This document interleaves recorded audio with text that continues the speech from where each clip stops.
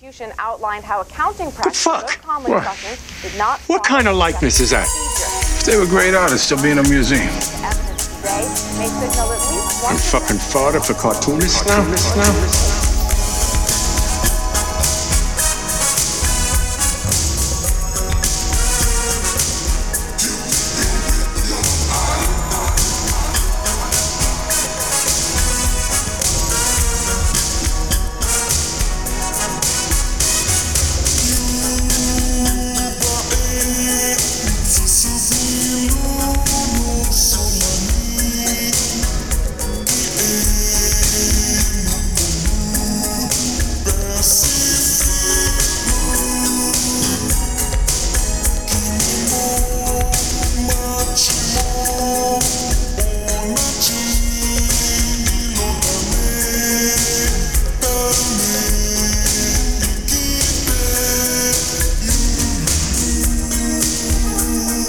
And welcome back to another episode of Gutter Boys, episode 47. Gutter Boys is a small press comics podcast about the ins and the outs and the highs and lows of making comics. I am your host, Cam, with my co-host, JB. Whoop whoop. What up? Today we are joined by Boston-based cartoonist Carl Stevens, whose new book, Penny. We say that it comes out on April 20th, but it was delayed because it was on the ship that was stuck in the canal. I still think that is the funniest thing that actually affected one of our guests. Yeah, it's I messaged Carl being like, well, it sucks, but at least, it's a good story. Yeah, right. That booty too thick. Yeah, the new delayed release date is now May 4th. So on May 4th, you'll be able to get Penny, Carl's new book from Chronicle Books. But before we hit the break with Carl, we're going to do what we do and get into some news.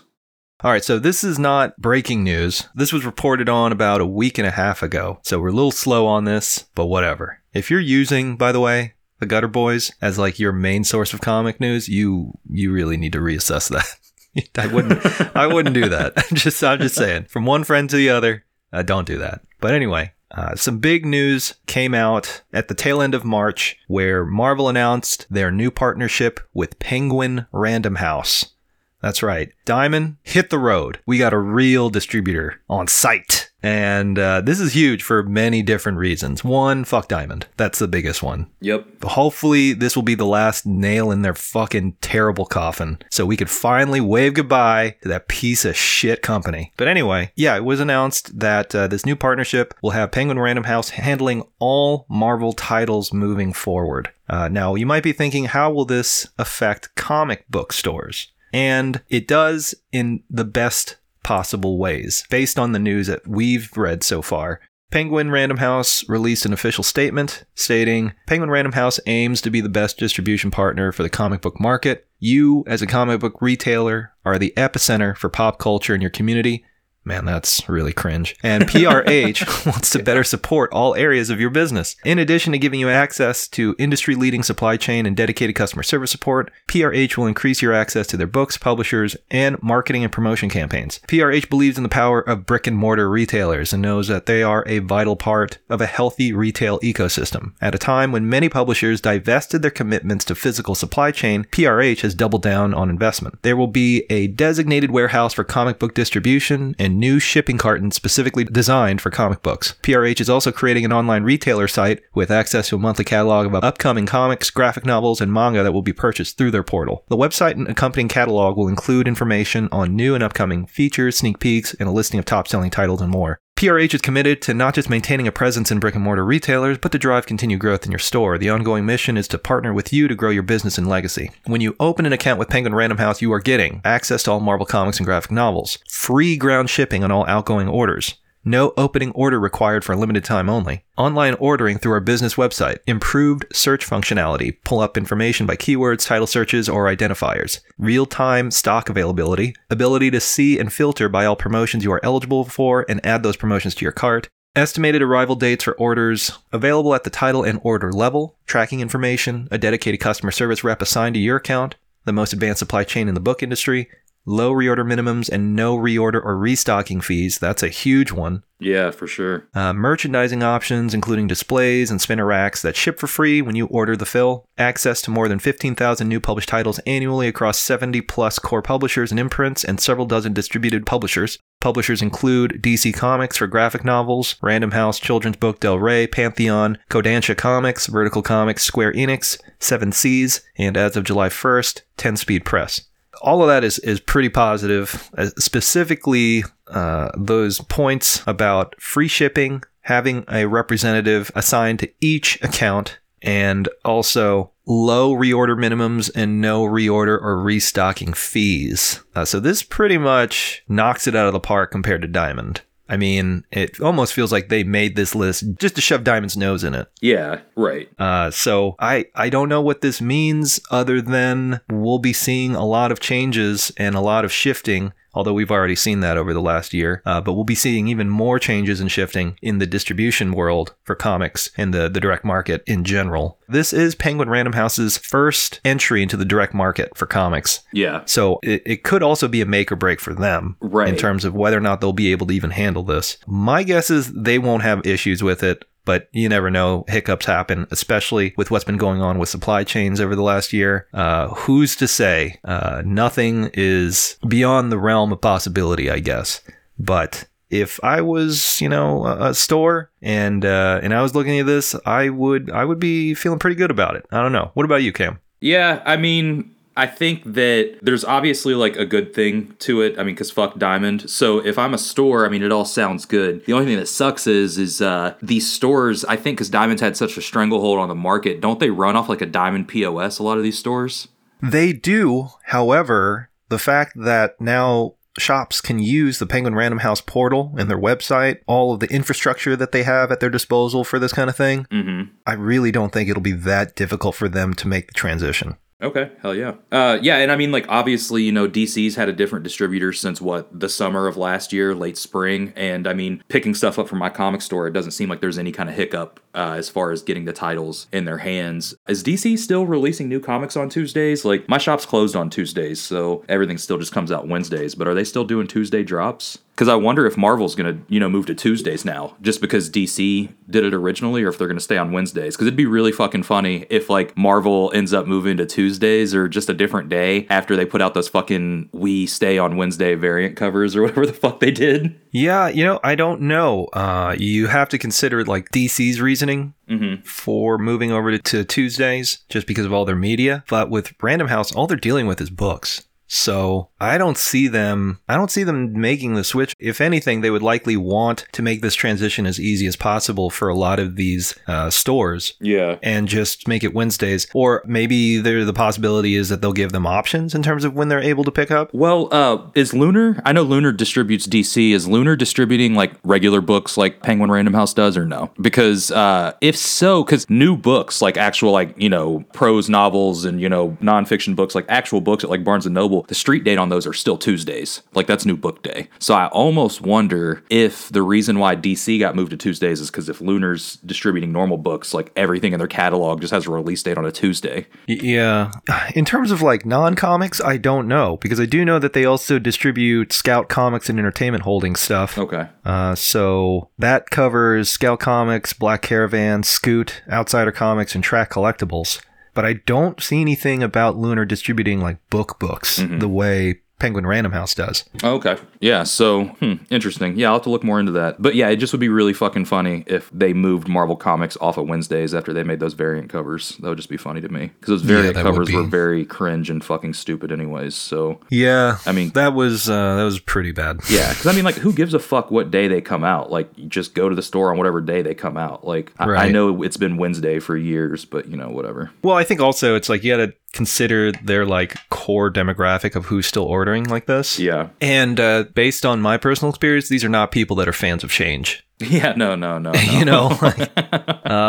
So I don't know. It's really up in the air. I'm sure they'll make a statement about it soon. Yeah. Well, and Marvel's still working with Diamond to an extent, right? I think Diamond still has access to the trade paperbacks, if I'm not mistaken. Yeah, so I mean, you can still order Marvel through Diamond. Okay, so it's just another way to get these books. So the shop can choose how they're going to get these books. Right. The invisible hand of the free market will decide. Now, the thing is that Penguin Random House won't charge you freight. Right. Diamond will. Exactly. And that, I think, will definitely get people to order, or at least be open to the idea of ordering from Penguin Random House instead of Diamond. I mean, because that's a lot of money. I mean, because if you think about it, we were just looking at, it's going to cost, around $1,000 to ship all of our Gutter magazines to us once they're done, so coming up with comics every week, that's actually a pretty fucking big deal, free shipping, especially for the shops that, are month to month, which, believe it or not, is more than the majority of them, I would say. You go to Bleeding Cool and every week it's like an RIP memoriam of whatever comic shops closed that week. So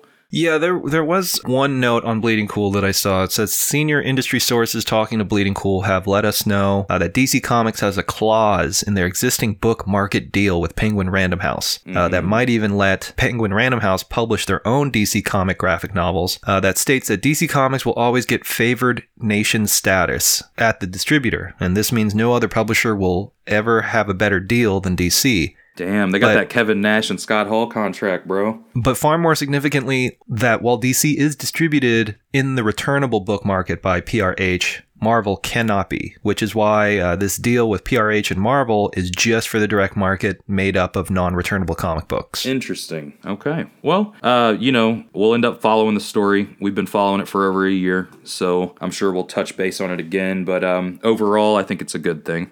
Yeah, definitely. This is a win. Yeah. And hopefully it'll lead to better things. We'll see. Mm-hmm. It's hard to say.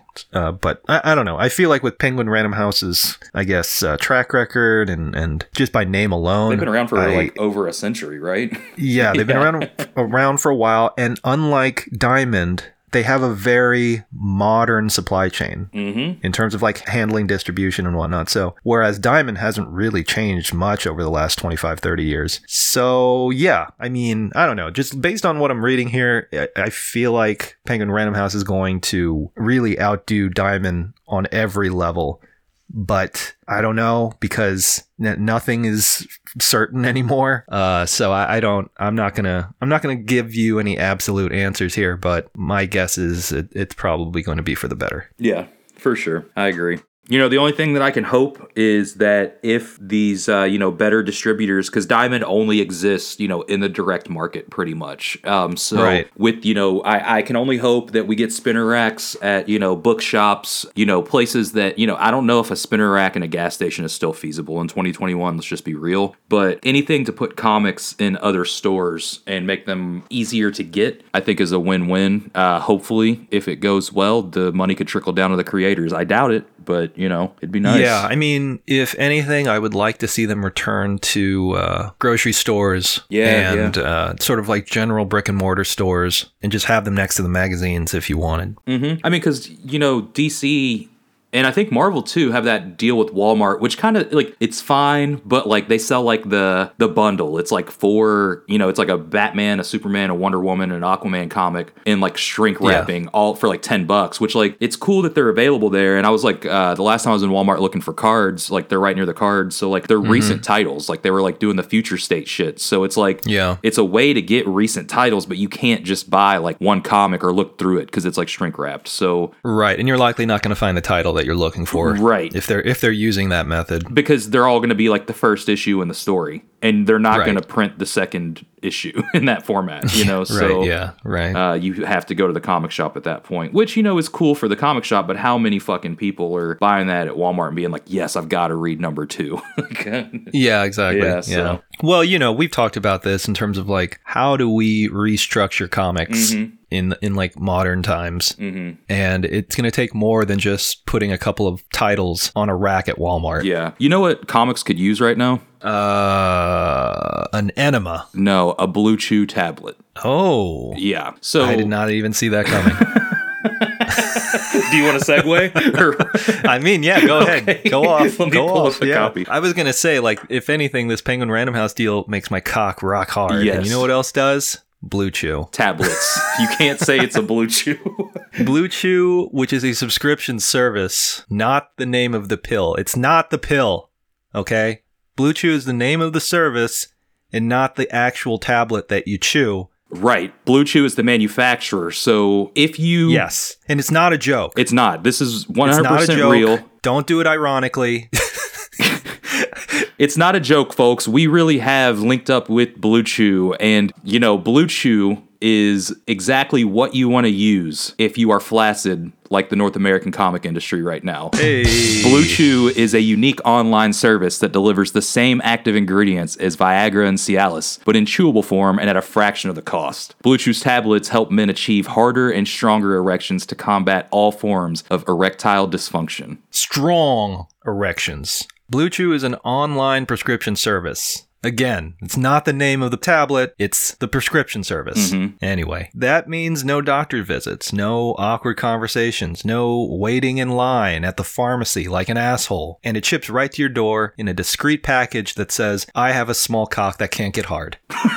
I'm just kidding. No, it's discreet. It doesn't have any labels. It doesn't have... Yeah, there are no labels. No stickers saying this man cannot get hard. My wife left me 3 months ago. None of that stuff is on there. It's all a blank super secret. box, discreet. It's got your name and address on it, I'm sure. But the process is simple, folks. You can sign up at BlueChew.com, consult with one of their licensed medical providers, and once you're approved, you'll receive your prescription within days. And the best part?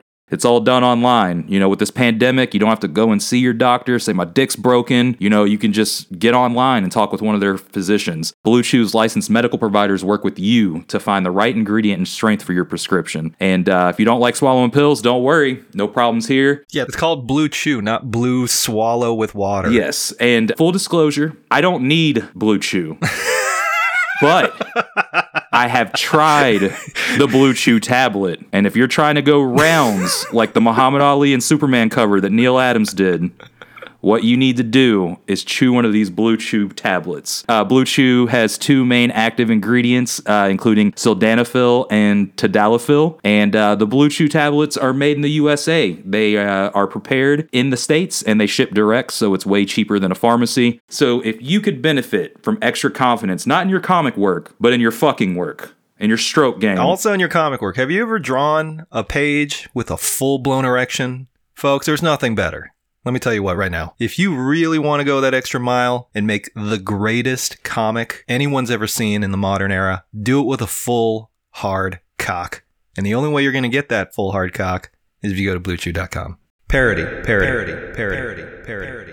BlueChew.com, baby. And we've got a special deal for the Gutter Gang. You can try Blue Chew absolutely free. Oh, baby. When you use our promo code GUTTER at checkout. That's GUTTER. You just have to pay $5 shipping, and that's BlueChew.com, promo code GUTTER, to receive your first month free. And we do want to thank Blue Chew for sponsoring the podcast. Yeah, big shout out to Blue Chew. Dreams do come true, folks. Let me tell you what. Yeah, we are so honored to have Blue Chew as a sponsor and to hopefully get some Blue Chew tablets. So, hell yeah. And hey, if you're a woman and you have a cock, this goes out to you too. But we just want to make sure that we state Blue Chew is intended for males only. Females cannot legally sign up or order for their partner, nor females should consume sildenafil or tadalafil themselves. Also, gender is fake. So if you have a cock, regardless of whether or not you think of yourself as a man or a woman, fucking get on it. Yes. BlueChew.com, promo code GUTTER. Yeah. See, we're all inclusive here in the Gutter Boys. Man, woman,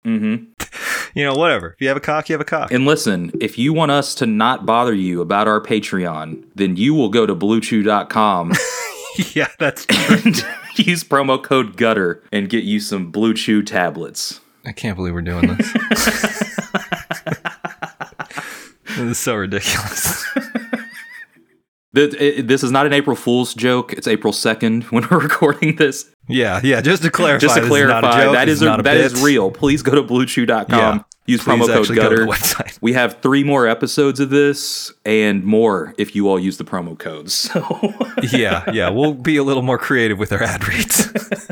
Maybe we can have Akira Yoshida on and do an ad read. Oh yeah, we can get a testimony.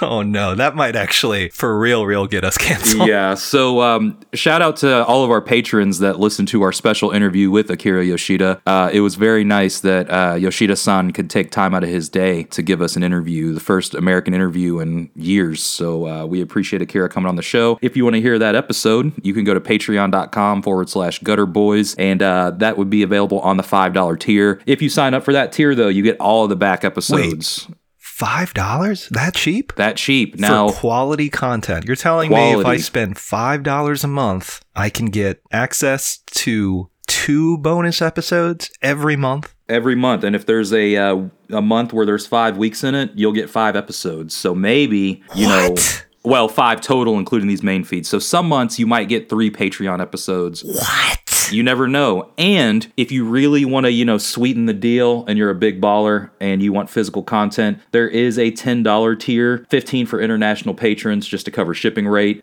We have a monthly zine called Pimp Digest. I just finished printing the second one. It's got an interview with young, hot cartoonist Nate Garcia, part 1 of an 8-page comic about Akira Hokuto by JB, 1-page comic from me and a cover and some drawings. Those will be going out on the day you hear this, Monday. I'll have those at the post office. So all of our patrons from March, we appreciate that. And I'll have those zines out to you soon. If you want to subscribe and get Pimp Digest number 3, you can throw us $10 a month on Patreon and get the bonus episodes as well as a physical zine once a month. What are you even saying? Yeah, crazy deals. Crazy deals to be had over here in the Gutter Gang Nation. We actually just passed $500 a month on our Patreon, though, so thank you all, seriously, so much. Continue to tell your friends about that, and loved ones and family members. Yeah, sign up your family members. Mm-hmm. So we also needed to talk about our upcoming t-shirt. This is going to be our second Gutter Boys official shirt. Yeah, the summer shirt, or no, the spring shirt, sorry. Well, it might get in people's hands by summer. Yeah, so like last time, folks, we're going to print at the LVAC. Everybody that DM'd us about the shirts were very excited about the quality, so, it might take a little longer than normal, but the quality's always going to be there. But yeah, we're excited to be collaborating with friend of the show and Gutter Magazine contributor Alejandra Gutierrez. You can find them. Up? Yeah, what's up, Alejandra? You can find them on Instagram at Hellwood666, but we're releasing, our second official shirt. You've probably seen it online. It's the design that says Gutter Boys, and it has Bugs spanking Lola Bunny. Chugs Dunny. Lola is reading a comic. Shola. Yeah, sorry. Did I say Bugs? Parody. It bugs me. I mean, how I forgot what the character's name was. Yes, parody. Come on. Yes, parody. Yeah, but you can... Let me get the store link. I forgot our store Anyway, link. just go on the show. We don't even need to describe the image. Go to our Instagram account. Yeah, it's available for 1 week. If you're hearing this today, it's the first day it's on sale, April 5th. It is on sale until April 12th, and we'll expect it to be in your hands 4 to 6 weeks later. If you want to order one of those, it's going to be available at gutterboyspodcast.bigcartel.com. Available for 1 week only via pre-order. And we're going to print them on Comfort Colors again, so expect the same really nice quality as the second anniversary shirt. And even though we said it, a few episodes back, thank you again to everybody that got those. It's really exciting to see everybody wearing those and tagging us in their Instagram stories. Yeah, I haven't actually worn mine yet, but it does look really nice. Big shout out to our boy Pablo for that first run. Really knocked it out of the park. And we'll be having him on for some future collaborative projects. So if you liked what you saw, you'll be seeing more of very similar work. Mm-hmm. I'm feeding for a Christopher Moltisanti design. Oh, baby, yeah. Yeah. Pokemon cards. I did want to make a shirt because I have a really nice, clear, large image of Christopher Moltisanti and his girlfriend Aid. Maybe we can do something with that. Yeah, we'll just put Nancy and Sluggo under it. Actually, that's pretty good. Not many people will tell you this, but Sopranos is actually a live action adaptation of Nancy. Keep that on the DL, though. We're trying to avoid that. Bushmiller Estate gets a royalty check yearly. Yeah. All right. So quick shout outs we have before we get into our interview. First off, a friend of the show and collaborator, Eric S. Gutierrez, co-runner of Really Easy Press over in Seattle, Washington. They just released their new anthology series, 666. It's a horror anthology. Each creator contributes 6 pages with 6 panels on each page. And the theme for this issue is sleep. There's a lot of really great contributors in this one. We have Elaine Lynn, Sage Coffee, Eric, Learn Maxwell, Bjorn Miner, and myself. It's available now at Really Easy Press. Pick up a copy. The website is really-easy-press.com, or you can go check out their Instagram account at really.easy.press. They should have those available now on their online store. And if you want to buy one from me direct, I'll throw in a drawing. Hell yeah. But I will delete that because I realized I am moving. So, so never mind. I'll do that when I'm done moving. Okay. Do you want to know, you said the theme was sleep, right? Yeah. You know what I do when I can't sleep? What's that? Pop a Blue Chew.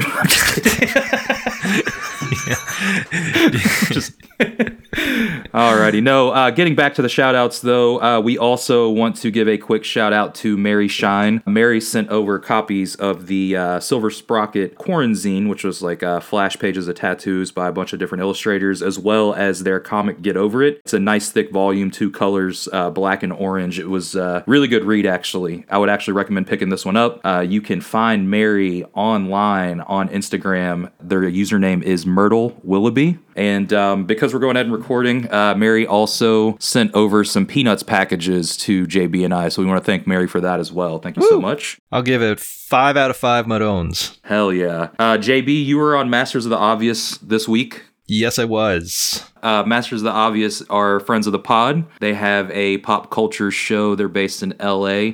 Just look up Masters of the Obvious and you can find the latest episode about the Snyder Cut with JB on it. I haven't heard it yet, but yes, we did talk about the Snyder Cut. Of course, these feminazis had to really go in on my boy Zack Snyder. And, I just had to hold it down for the real ones. Yeah. No, we just talk about the movie and how ridiculous it is. They hated it more than I did. I would say my feelings towards the movie is more indifference towards mild humor. Okay, yeah, fair. I mean, it is a spectacle. I don't know. Like, if you're going into the movie theater or streaming it on HBO, whatever, you really shouldn't have high expectations. Like, you're not... Mm-hmm. I'm sorry. Anybody that genuinely thinks that superhero movies can be like this elevated thing, like, you're playing yourself. You really are. Like, if you're mad at Scorsese... Yeah. Over what he said, then yeah, just, stop. Yeah, it's no different than watching, like, Fast Five. I don't know. Yeah. Blake's gonna be really mad at that, but yeah. Oh, yeah, that's right. Blake's really into that. But no, I mean, Bad Boys. Bad Boys 1 and 2, great movies in terms of just being entertainment. But nobody's holding their breath over those movies. So I don't think anyone should for these either. I don't know. You know the other person that was on that pod with you, the Cupcake and Destroy or something like that? That was CM Punk's ex-girlfriend. Oh, no kidding. Well, we technically weren't on the same episode when we recorded. Oh, okay. I think that one was recorded either before my segment or after. I'm not really sure, to be honest. Okay. But we do have a lot of mutual friends because I have seen them at a couple of like events that my friends ran. Mm-hmm. So yeah, maybe that's why she looks really familiar. I don't know, but yeah, she seems nice. I don't know. She added me on Instagram, so nice. No hate, all respect. Yeah, all respect. We love people that add us on Instagram for the most part. Yeah. And if you want to be on the show, if you're listening to this and you want to be on the show, we can talk about how small CM Punk's dick is and why he needs Blue Chew. Oh, hey, you like that? Yeah, so baby. So just remember, BlueChew.com, promo code GUTTER. You're going to be able to go rounds and keep it Man, people up. are going to be so sick of this by the end of the month. Yeah. We've become drunk with power and cock pills. Yeah. Listen, if you all get us a second month, we will record all of May's episodes after chewing a Blue Chew tablet. Yeah. Okay. All our interviews moving forward, we will have rock hard dicks. Yes. And the guests, they won't know. But you will, the listeners. Yeah. But you, the listener, you will know. And that's a shoot, brother. Yes. Speaking of things that make my dick hard, Rust Belt review. Oh, yeah. Rust Belt review. Getting a lot of great reviews, speaking of reviews. Yeah. I see that magazine every day in my Instagram stories, which honestly makes me happy because it's such a great comic. I love the size of it, too. I'm like size is important when you use Blue Chew and when you print comics, okay? So, no, but in all seriousness, though, Rust Belt Review is, as of right now, on my top comics of the year list. If Gutter Magazine ever contends for an Ignatz brick, we'll probably get beat by Rust Belt Review. But no, I'm just kidding. No, but it really is. You know, I can't emphasize more how important it is that I feel like cartoonists have a place to work, and Rust Belt Review is a publication that I think would be very cool for cartoonists to work for, and I can't wait to see what Sean does with the future issues. You can find Sean online at Sean Knickerbocker on Instagram to get you a copy. Before we get over to our interview with Carl, as always, you can find us online. I'm at Cam Del Rosario. JB is at Mort Crimp Jr. We're on Instagram and Twitter at GutterBoysPod. Feel free to email us stuff at gutterboyspodcast@gmail.com. If you want to send us comics, we love getting those in the mail. We will shout you out on the show and plug your link. For now, you have to send 2 copies to me because JB's in the middle of a move, and I will make sure to forward those to him once he's established at his new house. But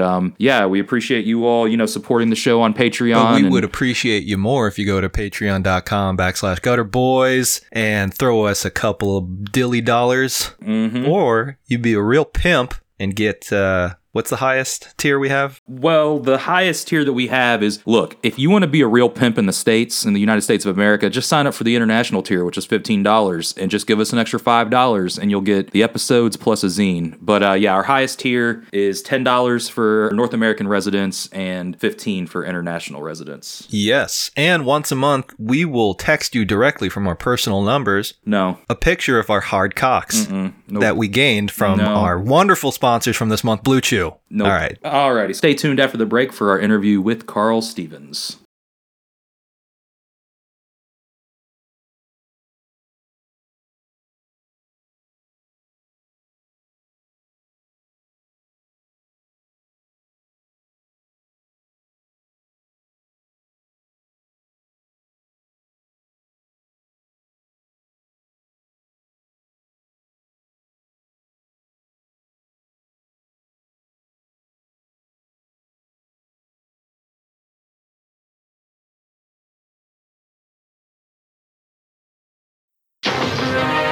We'll be right back.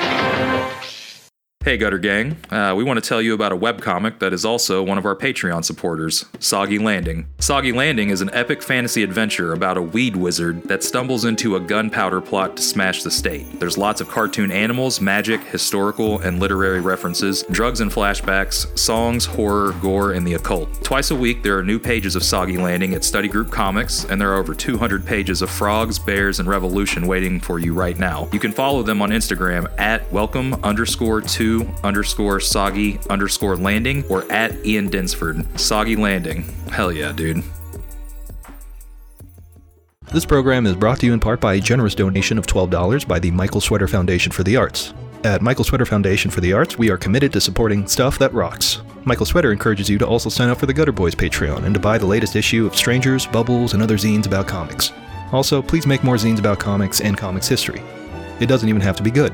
Also, Silver Sprocket rules. Now, back to our program.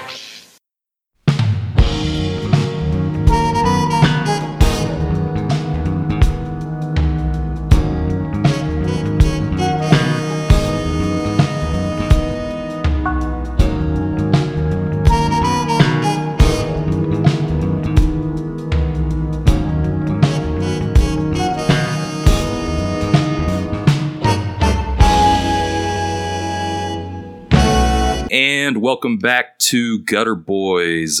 Today we are here with cartoonist Carl Stevens. Carl is a Boston. You're in Boston, right, Carl? I am. Yeah, Boston-based cartoonist. He has a new book coming out called Penny, out on April 20th on Chronicle Books. Blaze it, man. Smoke weed every day.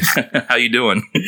I'm doing well, thanks. Hell Just put in 7 hours at the drawing table. Was inking all day today. Yeah? Are you cartooning and doing art full-time? Yeah, oh yeah. Hell yeah. It seems like your process and your pages and everything look very labor-intensive, so I assumed you were, but you never know. Yeah, they are. I mean, I generally put in like 6 to 8 hours a day, so... Are you working 7 days a week, or do you do a weekend for yourself? Probably 6, or like 5.5. I mean, I got married in 2015, and working 7 days a week is not good for a marriage. So, Oh yeah, definitely. and Any you know, kind of, and I love my relationship. wife, and I like spending time with her. So, Mhm.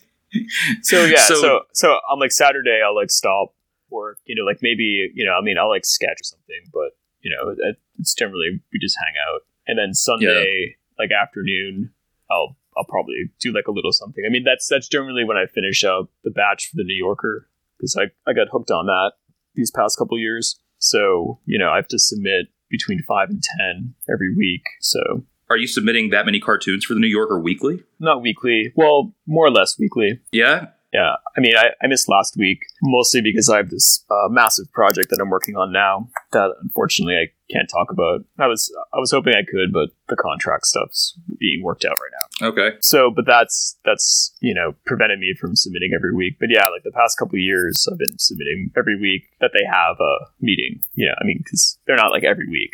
Maybe like I've every seen you. couple months. I've seen you post a lot of your New Yorker stuff. I didn't realize you were doing like that much content for them. So are you sending that many and they pick what they want, or is the majority of that getting used?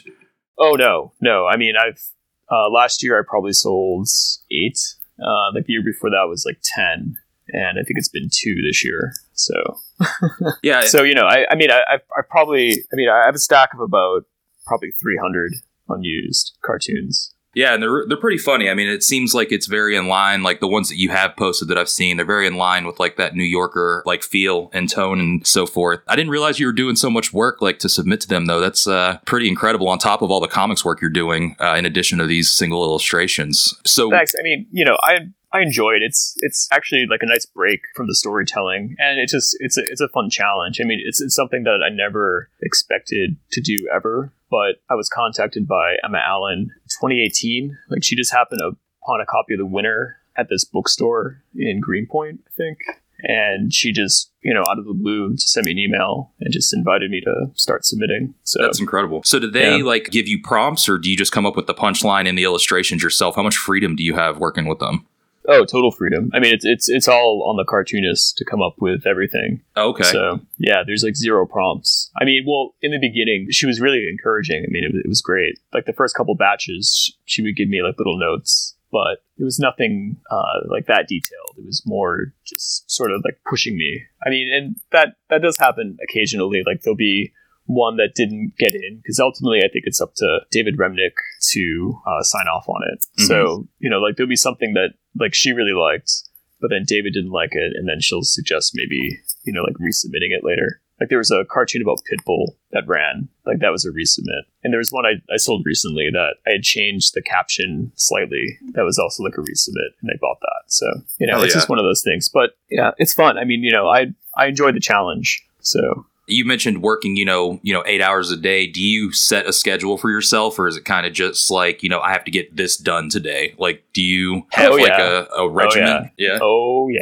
no, Yeah. my life is just one big routine. Yeah. And it's been that way, well, like since I met Alex, because she really encouraged me to get my shit together, and I did. So I mean, like my like typical day is, we like get up at 5 and we go for a 4-mile run. No, I'm sorry. Like first we meditate. Like we started doing transcendental meditation. Okay. Are you familiar with that? Like the David Lynch Foundation. Yeah, I was going to say the David Lynch Foundation is my only exposure to that. I don't know anything about it outside of that they teach that there. Yeah, it started. Well, it was popularized in the States by the Maharishi Mahesh Yogi. Like the guy from like the Beatles, Mhm. and but he made this technique where you just, or I guess like popularize the technique where they like give you like a mantra, which is this nonsense word, and you like think about it for like 20 minutes a day, but like you're allowed to like have your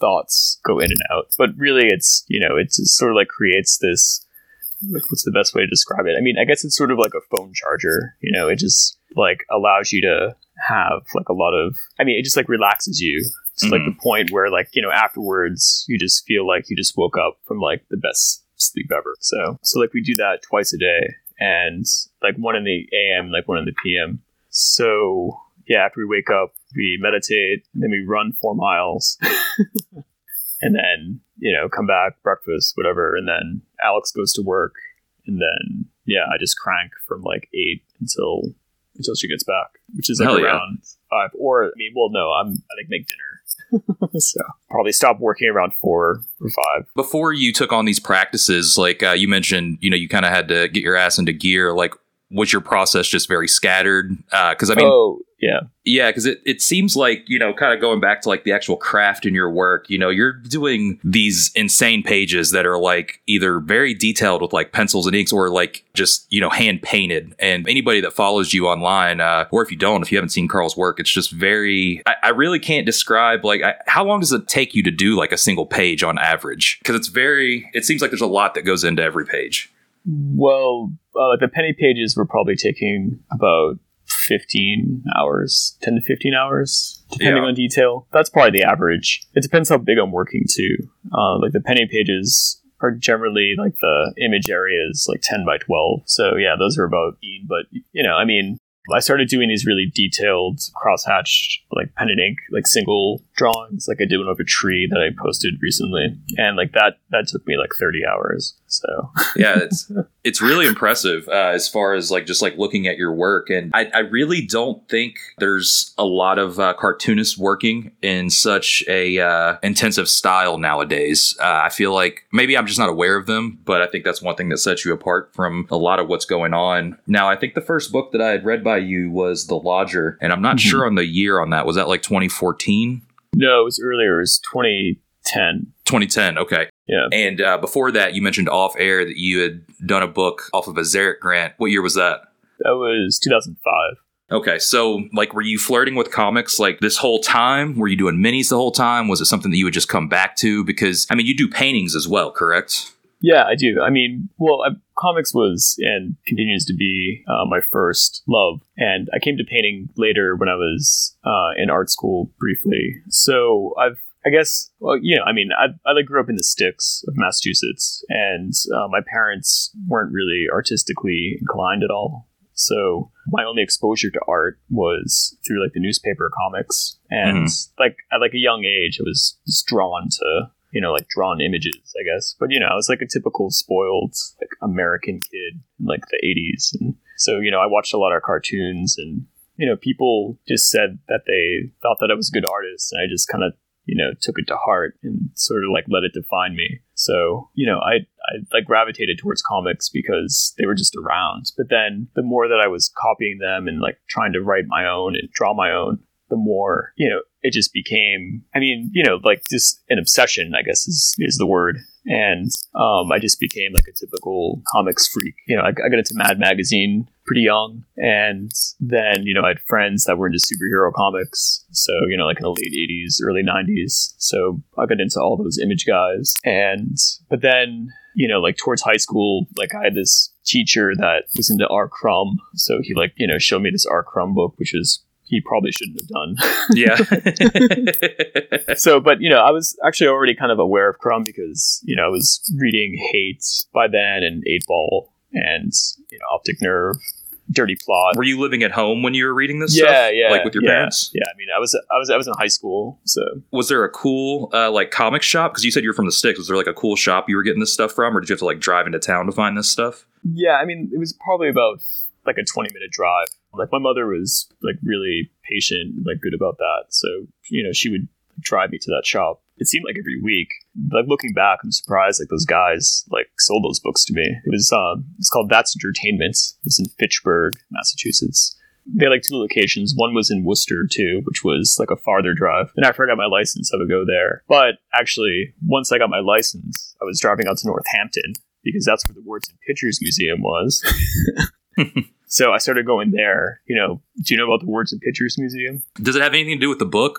That Words and Pictures book that came out in like 2010. I think it was like focusing on some exhibit. I'm unfamiliar with the book, but no, it was Kevin Eastman started it. Oh, okay. With his Ninja Turtle money, and he has like this incredible collection of comics art, and he like built this museum and like on Main Street, like downtown Northampton, to like showcase his collection. And it was like 3 floors. Wow. And it was everything from like Jack Kirby to like Mobius. I mean, like, you name it, he, like, had a page from it. Is that place still around? No. Oh, like, closed in, like, the late 90s. I mean, I think it was only open probably, like, 4 or 5 years. Oh, okay. Don't quote me on that. Yeah, But- that's cool though, because I'm sorry, go ahead. Oh no, I was just gonna say. I mean, it was incredible because it's just like right place at the right time. 'Cause, I was like discovering like a lot of these artists, and then all of a sudden there's like a museum that has like their original art that's hanging on the wall, and they would have events and like they would bring in people. Like I remember there was a Hernandez Brothers event, and this is probably like '97, and like they were both there, and like I was so psyched. I like drove there, and like I was like the first one in line. I thought, like I got there like super early, and like when I arrived, there was like nobody there because it was in the middle of Northampton, So I got to hang out with like Gilbert, and like he like posed for like all these like funny photos, like Jaime too. That's cool. So So- that's kind of which Ninja Turtles guy opened the Words and Pictures Museum? It was Kevin Eastman. Eastman. Okay, so because Laird was the one who started the Zarek grants, right? That's right. That's kind of cool that they give so much back to comics, for like being so big. That's cool that they, to Oh, have yeah. a museum and sink your own money into showcasing original comic art, that's kind of cool. Oh yeah. Well, that's like the tip of the iceberg with him because he had Tundra Publishing. Do you know about Tundra? I'm sure JB does. JB, you know about this stuff? You're a Ninja Turtles head. Yeah. We actually talked about this on an episode before. Was Tundra? Well, I remember talking about the Archie stuff, and but the Tundra stuff, I don't think I missed out on. But was he publishing? Who else was he publishing? I guess the Turtles were over there. Yeah, Tundra was separate from Mirage Studios. Like Mirage Studios was That's a what I was publishing thinking. house. Yeah, okay. But Tundra was something that he did separate, and it was going to be basically what like Drawn and Quarterly is now. Okay. It was like his like art comics. Like his like idea was that he had known and like met like all these great cartoonists, and they were all sort of telling him one thing, that there was this one dream book that they wanted to do. So his idea was like, well, okay, I have all this money now. How about I'll give you 50 grand, and like I'm just making up that number, and like you just go out and like make your dream project, and then I'll publish it when you finish. So actually there's this great interview with him about it in the Comics Journal from the late 90s, but he just really goes into detail about like what happened. But long story short, he like lost him all, like a lot of people like screwed him over and like didn't finish the projects. So he ended up selling the company to Dennis Kitchen. And actually, like one of the horrible stories is that one of the books he was going to publish was, well, because all the books, they like didn't really sell, like they were like very few hits. But I think that like one of the last books that he was supposed to publish was Understanding Comics. Oh, okay, the Scott McCloud thing. Yeah, so and if That he would've had saved done them, that, yeah. that would have saved the company. Yeah. Yeah. So Dennis Kitchen actually ended up doing it first with Kitchen Sinks, which is Damn. also in Northampton. Or like I think he moved to Northampton because of that. So Dennis Kitchen did. So have you So- been in Massachusetts your entire life? I know you're in Boston now. So have you ever like ventured out for school or anything, and you just settled back down there, or have you just been there the whole time? No, I mean I've pretty much been here the whole time. Well, I lived in New York for a couple of years, but Okay. then I met Alex and like, moved back because like she's from here. Yeah, So- that's awesome. Well, is there a cool comic scene there? I think we talked to Kurt Ankeny before, and I think he's in Salem. Yeah. I don't know how far that is from you, though, to be honest, or if you guys even link up or anything like that. But is there a comic scene at all there? Yeah, I mean Kurt's cool. Yeah, actually, I just bought one of his paintings. Oh, hell yeah. Beautiful watercolors that he's been Yeah. posting. So yeah, I mean Salem's like an hour north, but there's mice that used to happen every year, and hopefully will happen again. That's that's in Cambridge, and there's the Boston Comics Roundtable, and yeah, I mean it's actually kind of lonely. I mean I've a couple cartoonist friends that I talk to every now and then, like Dave Ortega. Do you know him? I know the name. Yeah. Or Raul the Third, like Raul Gonzalez. He did Low Riders in Space, and Okay, I know that and- book. Yeah. yeah, so like he's Hell yeah. so actually I just saw him recently. He's had some incredible success, and he's really made me want to do a YA novel. He's like rolling in it. It's crazy. Well, as I say, there's that's where the money is. So if you Yeah. want to make money on comics, that's where you go. It's true. Yeah. So let's talk about your new book a little bit, though. Penny. It's coming out from Chronicle on April 20th, like we mentioned earlier. I had actually gotten, I think it was Cake 2019. Yeah, Cake, I think. I'd gotten a magazine size, like mini comic that you did featuring stories with Penny. Was that just something that you pitched to a publisher, or did they see that comic and they wanted to do a full book? How'd that come to fruition? Well, it came later. Well, it started so that mini was a collection of all the comics that were in the Village Voice. So it like started as a weekly comic for the Village Voice, and that ran from the fall of 16 to the spring of 17. So it was just like 6 months. But that came about through Tom Spurgeon. Like, I got this email from Tom, and like during the summer, saying that he was hired to be a scout for the Village Voice because they were looking to start up their comic section again, and they wanted 2 like regular cartoonists. And he had like a whole list of names, and he asked if I'd be interested, and he said, unfortunately, it only pays $1,000 per strip. Only, so only $1,000 per Yeah. strip. Yeah, so I emailed him back. I was like, well, I guess I could do it for that amount. yeah, I So- get it. Yeah, I'll have to think about it, but I I'll have to think it's think about workable. Yeah, Yeah, it's worth my time. yeah. So I like pitched some ideas. Well, I like went down there and like met the editor, and they were telling me that they wanted something that was about like young people like living in Brooklyn. Like they had just discovered Brooklyn, so they thought that it should be captured. And because of my style, they wanted it to look like like a Stan Drake, sort of like soap opera comic. So I came up with a couple lame ideas, but they were like, well, it's like not quite what we want. We want something that will appeal to women, which is an odd thing to say. So I asked Alex, what would you want to read? She's like, well, just do something about the cat. Because, we were all, like all cat owners, we make up stories about the cats. Mm-hmm. So really it was like born out of that. So I just started writing all my, dark sort of sophomoric thoughts down. And then, when I put them as Penny's thoughts, they like seemed funny. But then like the more that I got into it, the more that, like her character started to develop. Obviously like once you start writing something, like the character takes over. So yeah, I mean, so that's how it started. So they bought that idea, and, I just worked my ass off for those 6 months, really, just because it's like a dream job. I mean, like I'd been an all-weekly cartoonist for the Boston Phoenix, which was our Village Voice, for about 7 years, from 2005 to 2012. And I mean, it was they paid me like a tenth of that for those 7 years. So this Well, was before we get into, further on the book on Penny, like Okay. you were doing, you were working for multiple publications as far as like doing like newspaper strips and so forth. And one thing that, our audiences like let me know is they want to know more about like how to get there. So were you sending your work to these places? Were you asked to, contribute? Under the Village Voice thing, you said you linked up because of Tom Spurgeon, but Yeah. as far as like, the Boston paper, were you submitting and you eventually got accepted?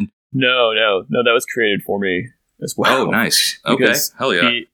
because the Zurich book that I did, which is called Guilty, it was like a 60-page novella, I guess, graphic novella, that it was just about being a drunken like fuck up living in Allston, which is like this, sort of hip neighborhood of Boston, Mhm. where like a lot of students live. So, it was funny, and like the newspaper, Phoenix did a review of it, and like they really liked it. And I've been doing illustrations for them before because like a roommate of mine at the time was also doing illustrations for them. And then the art director came to one of our parties, and I showed her my work, and she's like, oh, you should do some like editorial illustration for us. So they were already like pretty like familiar with me. So in 2005 they decided to redesign the paper, and they thought it would be fun to have a comic strip that reflected life in Allston. So I just came up with this strip that I thought that they wanted. And yeah, I mean, it like took a while for me to really figure out the formula of the like single page comic strip, because up until that point, I mean, I was just focusing on doing like longer form stories, Mhm. because that's what selling, and also what, it was like where like my mind was at, like after Guilty, I wanted to do a book that was like twice the size with like more involved characters. So, but I wasn't making any money, and I thought, well, like I would like to make some money off my work, but also, like the Phoenix had a circulation of a couple 100,000. So it's like, like a lot of people are going to see this if I do the Right. strip. So I just basically like devoted all my time to doing that. But, I mean, I was like a sort of typical like artist hipster. So I'd like go to a lot of parties, and, I like wasn't as focused, as I am now. Like Yeah. heading into middle age. So I mean, theoretically, I probably could have been smarter about it, because I mean, I was also like doing like a lot of heavy like cross hatching on the weekly strip. So, you know, it was taking me like 10 to 15 hours to like draw it. And, you know, I was also working to like at a day job at the Harvard Art Museums as a guard. So Okay, so that whole the winter is like autobio somewhat, like the scenes with you guarding the art museum. yeah. Okay. You know, that was my go-to job because, you know, I'm not really qualified to do any kind of labor. So, or like, to like really do anything, you know, because I don't have a degree. And so I can only really do like, you know, for like day jobs, they have to be very working class. So I figured, if I'm going to have to do that, I might as well do it, you know, in a place that's surrounded by art.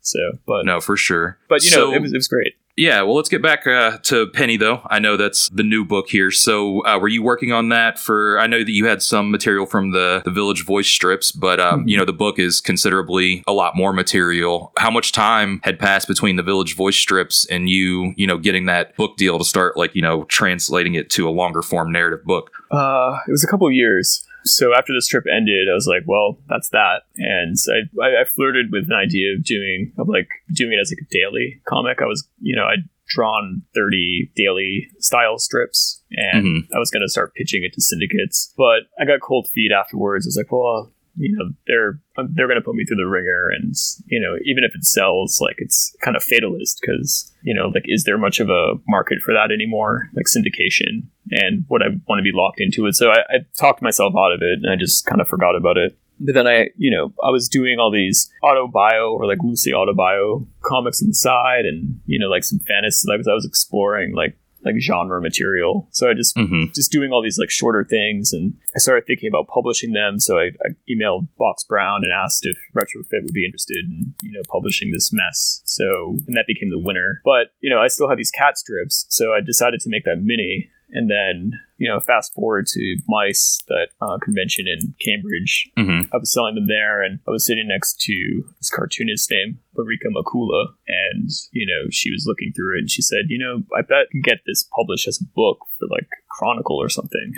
I think she actually said Chronicle. So I was like, yeah, that's probably a smart idea. So I just found an agent, and she decided to pitch it for me. And she like knew somebody at Chronicle. The agent's name's Meg Thompson. So she's a Tom Hart's agent, and also Emily Flick. So, and, you know, she like knew one of the editors there, Rebecca Hunt, and we pitched it, and it like sold like pretty quick. So it was pretty painless. But then, you know, like I had, you know, they wanted it to be like 150 pages, and they wanted it like within 10 months, I think the deadline was. So so like I just immediately just had to get to work and sketch it out, you know. So it was really cranking on it. So for like all of 2019, basically all I did was work on So Penny. would you say, and, you know, if you don't want to answer this question, you know, I'm not looking for any kind of like gossip or anything, but would you say that having an agent in comics is a more positive thing than a negative thing? Or, you know, in your experience, because I mean, it's cool that they put that deal together for you. You know, they might have opened up a door that, you know, may not have been available otherwise. What do you like? What's your feeling on agents in comics? Do you think that they're, you know, necessary? Do you think you can get by without them? Like in your experience working with or without them? I am very much pro agents. Well, I'm very much pro Meg Thompson because she's been just, you know, like a dream to work with. I mean, you know, she like knows a lot of people, and she's really like super smart, and like she's worth every penny. So hell yeah. Alrighty. Yeah, I mean, you know, like I've been like pitching like all of my books to like all the publishers, like myself, you know, like by myself for like years, and you know, I just never got anywhere. So, you know, it's much, I mean, you know, it's much easier, and plus like these contracts can be, you know, I mean, I just want to sit and draw, you know, like I don't want to have to, like, you just want to work on the shit. Yeah, I mean, you know, I'm like a savant, you know, it's just so it's like much better just to have somebody looking out for you. I think. So what kind of comics are you reading nowadays? Like, what are you into? What are you looking for in comics if you're reading them? Well, I really like Kyler Roberts. Like, she's one of my favorites. And you know, I love the new book Rat Time. I'm really looking forward to the D&Q book. I like Summer Pierre a lot. The Pencil Paper Life. Do you know her work? I don't know them. No, I know Kyler's though. Yeah, like Summer's great. She's based in upstate New York. She does like diary comics, like autobio. She did some short strips for the New Yorker that are like biographies. Like there's one on Frida Kahlo, one on Sylvia Plath. It's really good. Who else? I like Liana Fink's work. She's a New Yorker cartoonist. She has a couple books out. I don't know. I mean, I guess I've been looking at older stuff more, you know? Yeah. So, like I was saying before we started recording that, you know, I'm sure that's what like my midlife crisis is. Well, I mean, that's what it's turning into. It's just me buying like old comics or like artist editions. You know, I bought like 10 artist editions in the past year. Any good ones? I kind of have Yeah. like a beef with artist editions sometimes, depending on the Yeah. production of them. Like, have you come across any like really awesome ones that you were like floored by? Yeah, well, like the EC Comics ones, like I have like the Best of EC, like Volume 1, like that's pretty spectacular. So, I mean, it has, you know, all the great, you know, it's Master Race and all like 50 Girls 50. Yeah, I mean, I guess I've been on like an Al Williamson kick. Okay. Surprise, surprise. It's mostly like an effort to try to like crosshatch less. So Okay. I've been looking at a lot of him and Alex Toth, mostly just I've been experimenting using like a brush for inking. So Are you wanting to get away from the cross hatching just because it's not as labor intensive? no, I mean just to like mix it up. You know? Yeah. So, but I mean, I guess that's a byproduct of it. But you know, like I'm still spending as much time because like a lot of the time actually is spent penciling and like getting the composition right. I mean, that's where I you know, like sure, like the cross hatching takes time, but I'm actually pretty quick. Like I'm like good enough at it that it doesn't take as long as like the other stages. Hell yeah. So, but Well, yeah, go ahead. I'm sorry. no, go ahead. I was just gonna keep talking. Oh. I could talk about artist editions forever. I Yeah. mean, you know, I like really fetishize it. You know, I mean, I'm sure it's, you know, just being a cartoonist, but also just having an interest in fine art, you know, and painting. You know, I like being able to like see the process and like, you know, try to reverse engineer it. So Would you ever do an artist edition yourself? I feel like your work could, you know, benefit from one. There's a lot of people that arguably, you know, could or shouldn't have one, you know, but I could see yours working out yeah, like who? with one. Oh, yeah, I wonder. Who? Don't bait me there, Carl. No. Let's do it. Yeah. Yeah. Oh, of course. Yeah. Yeah. I mean, if one was offered, I would jump at the chance, of course. Hell yeah. So we did get some listener questions, as always. If you want to, you know, participate with us and ask our guest show or JB and I, you know, questions for the show, you can find us on social media at GutterBoysPod on Instagram and Twitter, or you can email us at gutterboyspodcast@gmail.com. First question is from Instagram user fathers_puka_shells.exe. They ask, favorite Boston indie art house movie joint? Well, goddamn, that's going to be the Coolidge Corner Theater in Brookline, Coolidge Corner. It's been there since the 1930s. It's this beautiful old Art Deco theater, and you know they have 2 like big screens, and you know I've seen so many great films there. I remember seeing the like re-release of 2001, like, whenever that was. They like re-released it on 70mm, and it was, my god, I mean, it's like seeing the movie for the first time. And it's also like seeing like Get Out there recently, like when that was in theaters, and you know just everyone being super into it and laughing. Yeah, that's one thing I've missed is the But- theater experience. Like, I didn't realize I enjoyed it Yeah. so much until the pandemic. But yeah, I definitely missed the theater experience for sure. Mhm. Yeah, me too. No, I mean, I have a lot of friends that are of the film nerd persuasion, so we're all bumming. For sure. Alrighty, second question came from Instagram user Sam J. Royale. Sam has a cool comic out called Dishoom, so if you all are listening and haven't checked that out, go check that out. But Sam asked, what influences or inspires your color choices? That's a good question. I think a lot of, you know, like a lot of fine art stuff, like Winslow Homer, I guess, Andrew Wyeth. You know, I look a lot of painting, so like that I think inspires the technique at least. But you know, with comics it is different because actually, I mean, like recently, like all those old comics I've been buying, you know, especially from like the 80s, like the Jim Shooter era, and like the way that those comics were colored is kind of interesting. You know, like how they color, you know, that there's like a close up, like in the foregrounds of a character, it would be like a solid color, you know, like just weird stuff like that like just adds something to the storytelling. So, I mean, like, you know, like traditionally, I guess like the color was always inspired by like the history of painting, but now I think it's, you know, being more from like badly printed comics from the 80s. Yeah, it's like some kind of aesthetic you get from just like the techniques available at the time, you know, like whether it was an accident or whatever. Yeah. I mean, obviously, I mean, just like, you know, printing techniques are just incredible now. Like the way comics are produced, that, you know, I just like the way that watercolors look when they're reproduced. Right. Hell yeah. Off of our Discord, we have nylon_horse. They ask, I'd like to know how Carl got into making comics and art in general. Did working in one area of work stem from the other, making comics versus fine art, or did they develop in accordance with another?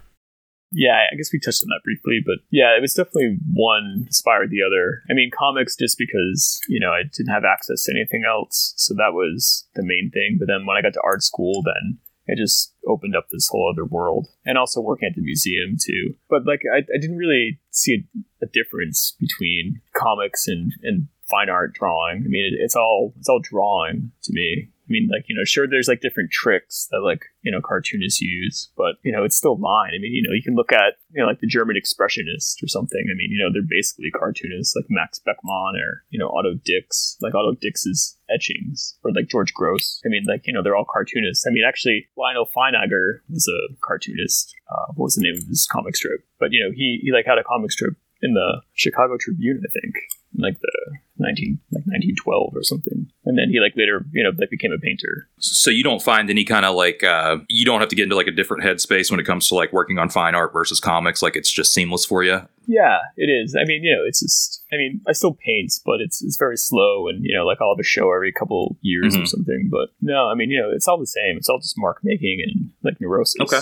Cool. So hell yeah. Alrighty. Well, next question came from our Discord as well, from user Cram Backward. I'm assuming Carl's hand and wrist hurts all the time. Ask him if his hand and wrist hurts all the time. I mean, it used to when I was masturbating a lot, but not so much anymore. So I don't masturbate as much anymore. Yeah, hell yeah. But it's no, I mean, I've luckily, knock on wood, haven't had any problems with that. I'm fearing that's might happen. I have friends that are in their mid to late 40s that have been having problems with carpal tunnel and all that. So I don't know, but I'm hoping that's just from using a keyboard. So do you do any kind of preventative exercises or anything like that for your hands? No, I mean, I stretch. Actually, I was having a problem with my wrist, but I think it's, I mean, this is gonna make me sound like an asshole, but it was from doing push-ups, I think. Okay.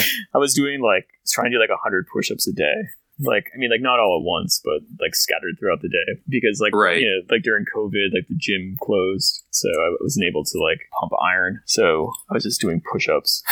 But my wrist on my right hand, which is my drawing hands, started to get all tingly, so I just stopped doing it. So now I have weak spaghetti arms. Did that put you out of action for a while? Were you able to draw with your injury? Yeah, I mean, it was slight, but I'm very precious and paranoid about it, so I just stopped. Yeah.